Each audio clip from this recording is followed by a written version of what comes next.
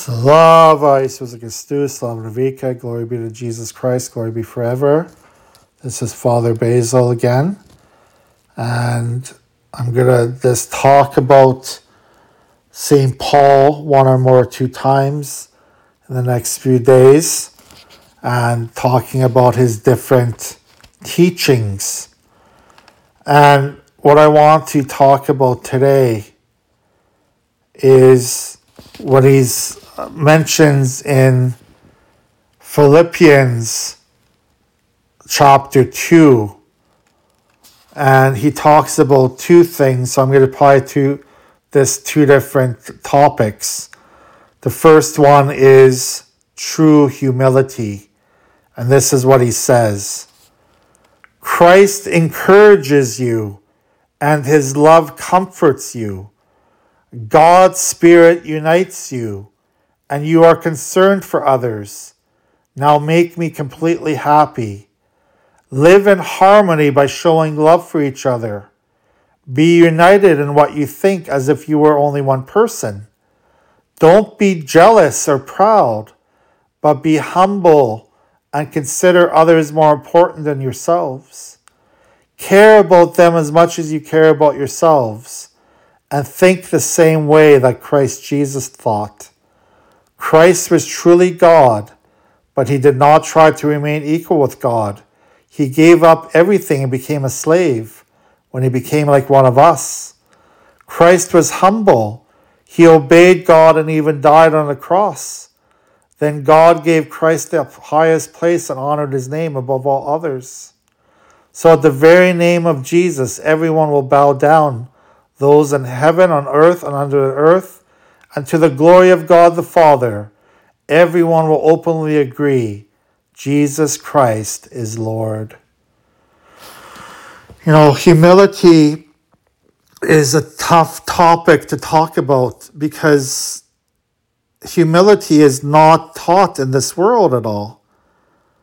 You know, we are taught as children in schools, to be whatever we want to be, to do whatever we want, to not worry about how our actions affect other people, as long as we get our own happiness, as long as we get what we want in this life.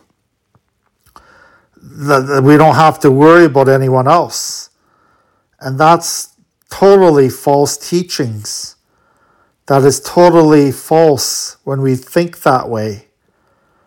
Because we know that our actions affect other people. Our actions definitely can hurt others. So when we think about humility,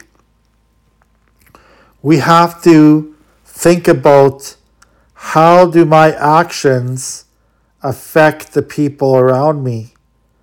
How do my actions affect every single person in this world?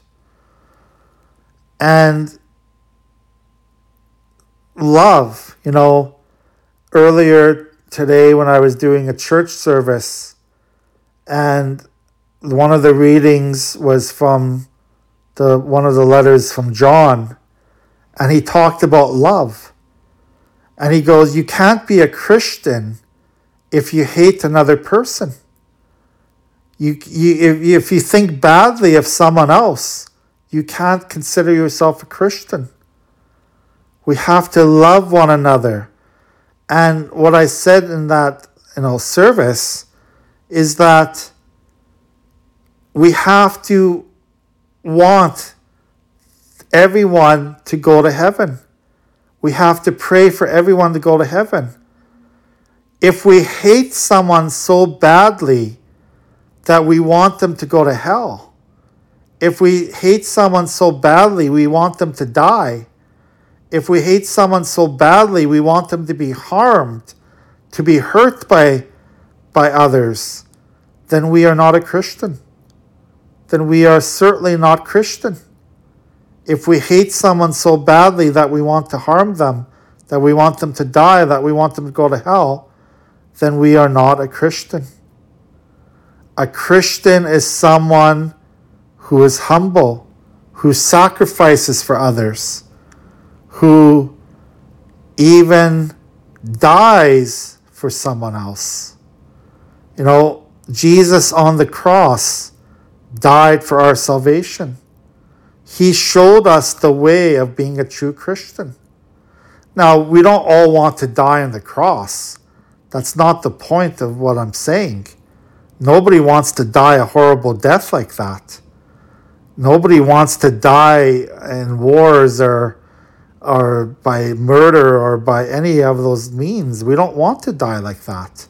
Yes, it happens in this world because of sin. People hurt one another, but that's not what Jesus taught us to do. He taught us to love and forgive one another. He taught us to live humbly, love one another, pray for one another constantly. That's how we must live. So anyways, this is a short little thing about what is true humility. And next time I will continue with Paul's letter from Philippians talking about being the light of the world. So remember to be humble.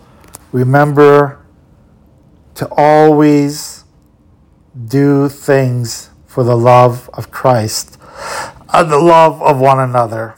God bless you.